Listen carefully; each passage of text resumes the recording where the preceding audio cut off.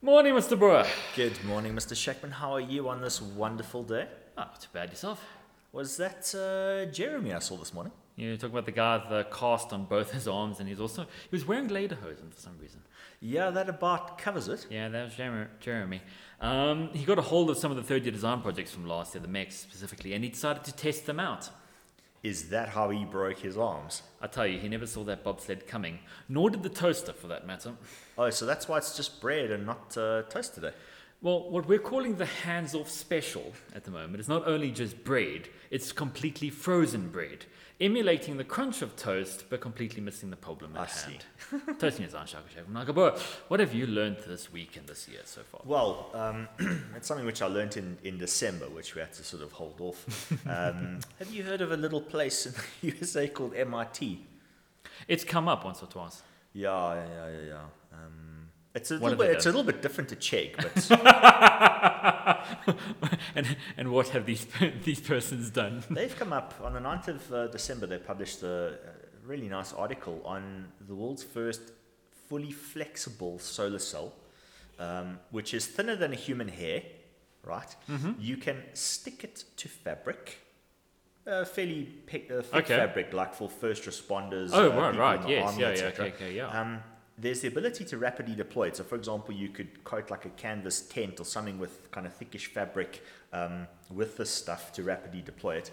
It's made with taking all of the heavy shit out of solar panels, so like the whole backing thing and the heavy glass thing. Okay, yeah. And effectively, they're printed like an old-fashioned inkjet printer. They print it on the surface. So I think it gets printed and then bonded as opposed to like the fabric goes through, but it's they didn't show exactly how they did it. Of course. What's interesting is that you can flex it fully 500 times, and after 500 times it's still 90% efficient compared to when it was unflexed for the first time. So it doesn't have let's call it a hectic fatigue life. You couldn't put it on your jeans that you wear every day, assuming you wanted to charge up your phone in your pocket with solar power jeans. But 500 times it certainly worked for military equipment, first responders stuff, things that you get to a place like, for example, like school exams. If you wanted to run extra lighting or water pump or something for an event, you could certainly have a thing which then opens up to collect a heck of a lot of sunlight. The efficiency of these things is also quite a lot higher than normal, and the I just didn't write it down, but the watts. The watts extracted per unit kilogram, it's like leaps and bounds above any other kind of solar panel. Is there a reason for that? Why is it so much better than, say, your fixed? Is it because it can be... I think because your traditional solar panels need the glass layer for rigidity and the backing, and you obviously lose some stuff with it. And if you get, there's no such thing as a perfectly clean surface. You'll have micro stuff which causes scatter. Yeah. If you take that away, you've got more direct stuff. Obviously, you need to, with fabric, you need to make sure... I mean, there are obviously issues with, like, if you do have a fabric thing, static electricity in SA would get dust on it and things like that. But I thought that's quite cool, because it won't be long before this is making its way as reasonably lightweight tech onto blimps and airships. I was just going to say that. Outdoor advertising and things like that. Yeah, even in, say, spacecraft and stuff, because you don't need your 500. You actually just need to fold it once in a very small, compact shape, and then let it deploy out in space. You don't need complex, like, special rigid things. I think the other nice thing about space is, currently the traditional type things are done. I mean, they do kind of roll them up, and they're multiple kinds. They've got the kind of the pantograph, zigzaggy things, and then they've got, the kind of real ones which kind of get pulled up like a sort of spy rug outwards. And I think this would allow you to do let's say more 3D shapes for alignment, and you could do like capture, you could do like a kind of concave type thing to maximize things like that. So I think it's quite exciting stuff. Yeah, no, definitely. Always good keeping up with the latest tech. So I've been thinking, I caught the other day in the rain because December was naturally full of... Quite wet, yes. Yes, yeah, giggity. And I sort of stopped to think, it's a problem that you only really think about when it's actually happening at the time. It's hellishly loud in a car. When you got that heavy downpour, there's that roar that fills the car. You can't hear a conversation going on next to you. You can't if you've got a radio playing. That's a good thing, though. Okay, not everyone's like Okay, me. no, yeah. Okay, we're all engineers. We are quite antisocial. Yes, but maybe there's a situation where you actually do You need do to need hear, to, yes, hear the exactly. person next to you, or it's you want a luxury car. You want your rolls so that the persons inside have a quiet environment. Could you do? How would you silence the rain? Okay, well, what is the source of the noise? Well, it's surely it's the impact of the rain on your vehicle. It's impact. It's a delta. Well, it's a delta V It's an down to impulse. zero. Yes, It's yeah. it's an impulse. Well, if you were to take anything, a sheet of paper, anything that's, let's say, flat, that brings the rain to a drastic stop, there's a thud. Sure. You know, you drip the first bit of water that goes into a coffee cup, bang, and then the following noise is shearing, which Yes. makes the noise. So you don't normally have. Let's put it this way: if there wasn't noise from the impact of the drops, the rain running down the windscreen would Yes, sound yeah. like water going down a gutter pipe Exactly. or running off a roof or something. There'd be that kind of river sound. That's not unpleasant. No. Okay. I mean, you wouldn't want the noise of sea waves while you're busy driving in Joburg. I mean, I'm still going along the idea of get rid of all noise. So effectively, as though you were driving Yes. on a standard road. Okay, so let's water say. runoff noise you could probably do by directing it Yes. in better channels, and you can certainly do acoustic type stuff. The impact noise is an interesting thing, and obviously with cars being mostly steel, so metal, Yes. you've got the thing of the tin can type. Got a metal thing over here, Yeah. so if you were to sort of Exactly. you've got that. So now, how would you quieten that down? Okay, so my first instinct would be potentially creating a barrier between it. Something like an air cushion, air layer. An air layer, something to lessen it. I'm just thinking, spitballing out here. Yeah. If you've ever been on like a cricket field or rugby field, anything that's grass during the rain, it is silent, and that's simply because the rain comes to, like, it hits a blade and then it breaks and it slows down as it goes down. So some form of micro textured thing on top of the car could help. It could also help with aerodynamics. Yes. I'm well, kind of I think- thinking to Dumb and Dumber, where there's the van covered in dog fur, as a maybe not as crazy Well, as that, but Yeah. I mean, I think it's something. Any idea you have to come up with, again, sort of harking back to our previous episode, we were talking about consideration of extra factors, big pictures sort of thing.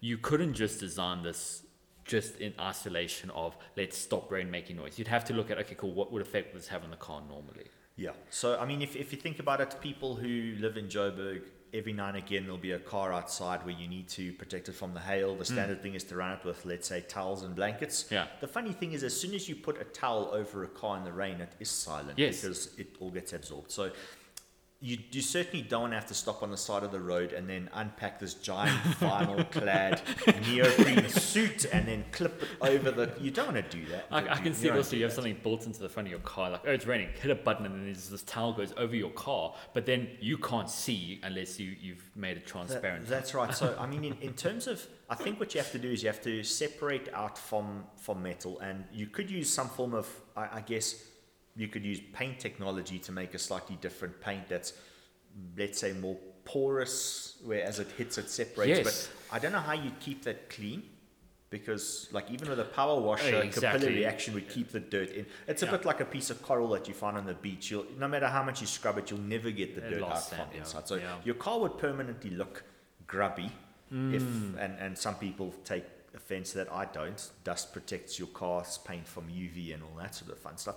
And then there's the ridiculous type stuff for going for like something which is larger than just, let's call it paint tech, which would be, an extreme version is, kind of AstroTurf technology, which would Yeah. be on the car. Could you do it on the inside of the car with different sort of insulation? I think that would be the other thing, is you let the car be what it is and effectively insulate it. So what then occurs once you've got your impact on it, it's the vibration then vibrates the air, and that then travels to you Yes. through a sound. So if you could insulate that so that you absorb that vibration, Yeah. or you basically create a vacuum barrier effectively of some We're going sort. to test this. This is a piece of steel with nothing behind it. And this is the piece of steel with my hand behind it. So I guess it is possible to do that. I don't think you'd be able to get rid of the noise completely, but with the way that sound works in terms of dB, you probably don't need to halve it. You probably just need to whack off like 10 or something 10, like that. 10 or something like that off the top. I certainly think you could do it. So why don't they? Space. Because the moment you start increasing that, in any increase in thickness would mean that either your car's bigger, which say we're going for the luxury cars, for that purpose, then the car's bigger, which means even more difficult to navigate in traffic. Or there's less space inside, so it feels less spacious and less comfortable. I think you'd have to separate out your traditional car manufacturing, so it's steel hull. Let's just focus on the roof. You then have to focus on from that into the car as opposed to from that outside. Yeah. So your traditional roof linings, I'm pretty sure you come up with something which is either a spray-on tech or a stick-on tech or something, which is a bit different to how it's currently done, which is this kind of sewn-in thing that's held on with clips and stuff like that.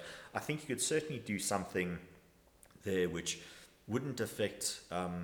in fact, it might even be able to improve crash loading, because if the steel has got this layer underneath, and that also helps with out-of-plane buckling, because it's not only an insulator, but it's also a reinforcing thing. You could then use thinner steel. Potentially, You yes. could maybe drop that down, as opposed to replacing the steel with a composite molding. Something which would that would up the cost. So, if you were to cut down the steel, that would cut down weight. If you could then bring in this thing which, let's say, had fire retardant properties, sound absorption stuff, and it prevented out-of-plane buckling to an extent. So you had the same thing as what you had in terms of the load-bearing steel safety cage. I think that's probably the way to do it. I think you only need to focus on, bonnet noise. There's the firewall, and there's all kind of sound insulation that prevents engine noise. And most modern cars, you honestly have to listen hard for the engine. Exactly. They do a fantastic job at that. So I don't think that's a problem. But you might find that where the bonnet is connected to the front where the windscreen wipers are, you could get sound coming through the air ducts or something. I think that's probably solvable as well. But you might find that most bonnets have got some form of lining on the lid as well. It's only the real cheap cars that just have like steel. Yes. But you could probably do something there, which is also an anti-fire thing to do the thing. And then obviously there's the boot, which you could probably do the same thing, or else, most boots are sound insulated as well from the cabin through. The noise has to go through the rear seats and stuff like that. So it's really the prime source is the roof. The roof. I think also the fact that it's a kind of a concave shape helps focus the sound as well. So it probably makes it sound worse than it is.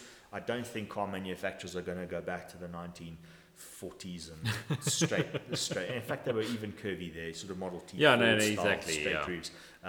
But I think some form of coating on the inside is probably far better than an AstroTurf kind of fur coat on the outside. Now, this is very much approaching from the structural side of things, the mechanical, even the aerodynamic side of things in terms of there is as you very helpfully put in the beginning when I first proposed this idea, before we even started this, what about noise cancelling headphones? And I think I'm not saying let's have everyone use noise cancelling headphones, but sort of taking the idea, and there's those, it's the same principle. Noise cancelling works by taking whatever sound's coming in and basically generating the opposite field to cancel it out. Now, the rain, no one speaks in rain, so it's not a case of when you're having a conversation suddenly no one can hear you because it's cancelling your voice out. And rain, for the most part, is actually quite a rhythmic noise. It's rhythmic white noise, Exactly. So it's not the most difficult thing to block out. So we have speakers then display it. Could you do it using the car system as opposed to... Oh, no, that's what I'm thinking. Oh, right. Just use the car system. Just use the car system. Maybe you need better speakers or ones that can go a specific tone that they currently can't, maybe. I don't know if it's the lowers or the bass or whatever there's there. But There's an experiment in that, though, because that could be an easy way to do it, which then doesn't mean... That's a much cheaper fix than anything else. And I think it could even be potentially progressed even further in that in the rain, because of the noise and stuff, you can't hear... sometimes you're driving the car, you almost hear that car next to you. That it almost a sound amplification of, if you wanted, say, for the driver. So the driver gets it. A concentrated sound pattern can be done. Yes. That just the driver is able to hear more acute sounds from their surroundings. That's right. You can hear car noise. There isn't another interesting thing, and that's if you've ever been let's say, parked at a petrol station, filling up in the rain, listening to the cars drive past, they make a completely different sound signature when it's a wet road versus Yes. heavy rain on a Oh, road, yes, where yeah. actually it sounds like speedboats coming past. So Yeah. there's that noise as well. But I don't know if that's as bad as it's certainly not as loud. No. And when you're busy driving, that noise is with you, which means you could cancel that out. I think it is worthwhile having not cancelling out the noise of the No, impending truck that's overtaking But that's what I you mean. with that- It's actually, it doesn't cancel it, actually amplifies it so that you can hear it over and above. That's whatever right. that So noise you is. can hear that you're being overtaken in the rain, where your mirrors might be all Covered or listed whatever up the and you case. can't see. Exactly. So from a safety point of view, yeah, I think that's right. I still do like the idea of, looking at the inside of the car and perhaps trying to reduce the weight there. But you know what, they might not do that, because I can see this happening. If you were to reduce the skin thickness of the steel, all of a sudden it might be way more vulnerable to point loads like hail. And now you end up with this, the rest of the car is fine, but now your roof ends up looking like a golf ball because of that. So it's probably not going to be. I mean, be I think you can accepted. do it to have it be both. There's no reason you can't make it so that your car is genuinely more soundproof. But Mr. Shetman, with climate change, they promised us no more rain. Well, I must have missed that particular post. But I mean, I'm not even thinking soundproof in terms of rain. I'm just thinking in terms of you're in traffic and there is someone who has their windows open and they really want to share their particular music tastes. That's right. That it cancels out their sounds, their music, their conversation if there's a particularly loud argument going on in the car next to you. Okay, maybe you want to amplify it actually because you really do like listening in on people's arguments. Whatever the case is, you get that choice where the system can... But again, it just becomes a sound system. I think you could still do that. You could still investigate. There's no reason you can't do a combination of the both. You can investigate the use of a ultra-thin lining that you line the inside of your car with. You don't have to adjust the structural element, even though I think there's merit in it. Put a lining just as an extra insulation. Why not? But then have it where it could cancel noise or add noise. And for certain persons. The person next to you wants to sleep, or you're in an Uber or whatever, the back passengers want to sleep, driver wants to be able to still hear everything. It just, whether it cancels for the entire car and just gives him a sort of, what's the term, artificial actual. Yeah, I mean, I'm not an expert on acoustics. No, I neither mean, am I. I can analyze vibrations, but in real life, like how a piano works with the different... Yes. I'm thinking piano foot pedals. I don't know what they do, but if you tap it, I don't know. I don't know what the sound is. The sound is. Yes. But I'm just thinking, could you do something where if the top of the roof of the car behaves a bit like a drum skin? Oh yeah. That's the noise that you get. Could you do something which has got some form of tech, the way that piano pedals exactly, work, or something basically like that, where adjusting. it can adjust something and all of a sudden the noise comes down, and then your noise cancelling needs less of a threshold, and you could, even a cheap car with a cheap sound system might be able to do that. Whereas in your more luxury car, where you've got speakers in the headrests and the doors and stuff like that, you then wouldn't have to go to that extent. I don't know if that's possible. It's certainly worth an experiment, and I think it's quite a nice problem because your concepts are quite rich, and at this stage I don't really know what the ultimate winner is because I'm not really an expert in any of these things, and that's why it's a very nice sort of design problem. I would worry it may end up being the ultimate solution would not necessarily be to focus on aerodynamics or mechanical for our mechs and aero students. I worry it could quite easily become a system that can modulate different sound patterns and do noise cancelling as the best solution. And that's the sort of, it's the risk you're running with a project of that nature, in that it could come that, and if it is the best solution, that's what you should be presenting. Yeah. I think that's the one where you'd have to develop that one, and then you develop your additional system, your sort of, whether it is your skin tensioning thing. The thing is with your skin tensioning, your piano foot pedal I system. don't know if it's the tensioning or whether it's damping, or because it's all to do with the square root k over m story, like natural frequencies and things. Whether it's adding mass or a damper or an electric field or something. whatever happens to be, I worry it would end up becoming more a research project than a design project per I mean, se. I think it's more of a physics lab than anything else Yeah. as well. So, Yeah. I mean, I agree with that completely. You know, the thing is, you can't open up a textbook and find, okay, well, Oh, this no, is the certainly. theory Yeah, of that, and here's the exactly. equation, and off This you is go. how you change the tone of a roof. How difficult do you think it is to get information on? Well, I mean, how many different kinds of rain? You wouldn't have to do this for snow because snow is fairly silent, and it's because the velocity and the mass is really small. Exactly. Drizzle, not really, but a good old-fashioned Joburg thunderstorm with big fat drops. That's the real issue. Those are the noisiest ones. Yeah, I don't think it'd be too difficult. I mean, if you can work out how many millimeters, because I mean that's recorded. Terminal velocity of rain is published. That's published Yes. everywhere. In fact, they did that with aircraft a while ago. So you can find that. You can find the number of drops per se cubic meter. Exactly, yeah. That will give you a total like delta M or a delta E term. I think most things can be solved from an energy perspective. So Yes. you could look at it Yeah, on an energy I would go level. energy, Simply because that energy, some of it, and you could measure it inside and work out how much of that energy is turned into sound energy. I'm interested in what the losses are. Yes. I think you could get reasonable info on that without it being too researchy and completely out of control. Yeah. It's something you're gonna have to, you know, I see it with the fourth year projects, even the third year projects, and even second year projects. Students are worried about it because it seems like quite an accomplishment to get that data.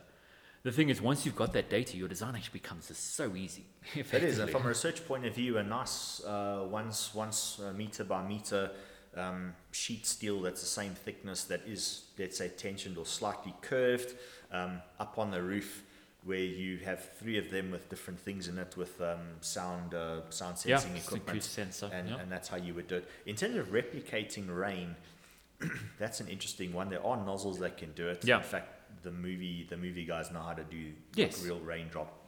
They sell that kind of spray tech. The trick is to get the velocity to be exactly the same. But if you were to do some kind of fluid mechanics type thing, you can certainly incorporate a blower of some kind with the rain nozzle to impart that initial velocity. So if the thing is only 5 meters or something, or 2 meters above, you can get that effect. But because of the noise, you'd have to make sure that the downward wind is not really there. Yes. Even though in a real thunderstorm, there is quite a strong downdraft because of the drag, the aerodynamic drag of the drops pulls air downwards, but at a fraction of the velocity of the actual raindrops. Yes, yeah. I think it's something where a fourth year project, you know, sort of blows out into a master's or a PhD in scope. You basically say, I'm going to ignore aerodynamic drag aspects. F1 downforce in a heavy thunderstorm with the, extra. I can see the CFD now. It sounds like quite a fun project. Let alone the actually. normal streamlines, but there's the streamlines. Doing that of in the downward CFD, air. holy Oh, yes. you're melting computers at It's that a bit point. like trying to light a pipe in a tornado. It's the same kind of interesting research project. But I think, I mean, even if it's a case of you get a standard garden spray nozzle, I'd spray it up until let gravity pull it back down. There wouldn't be terminal velocity. Yes. So it's not quite equivalent, but as long as I equate it all to a single control sense in the various aspects I'm testing, you're not saying this is definitively it would lower every car down by 10 decibels because you're also not representing a full car, but this thing shows potential in that it needs further testing, and just as a first That's test. a very nice design problem. Let's just dwell on that for a couple of minutes.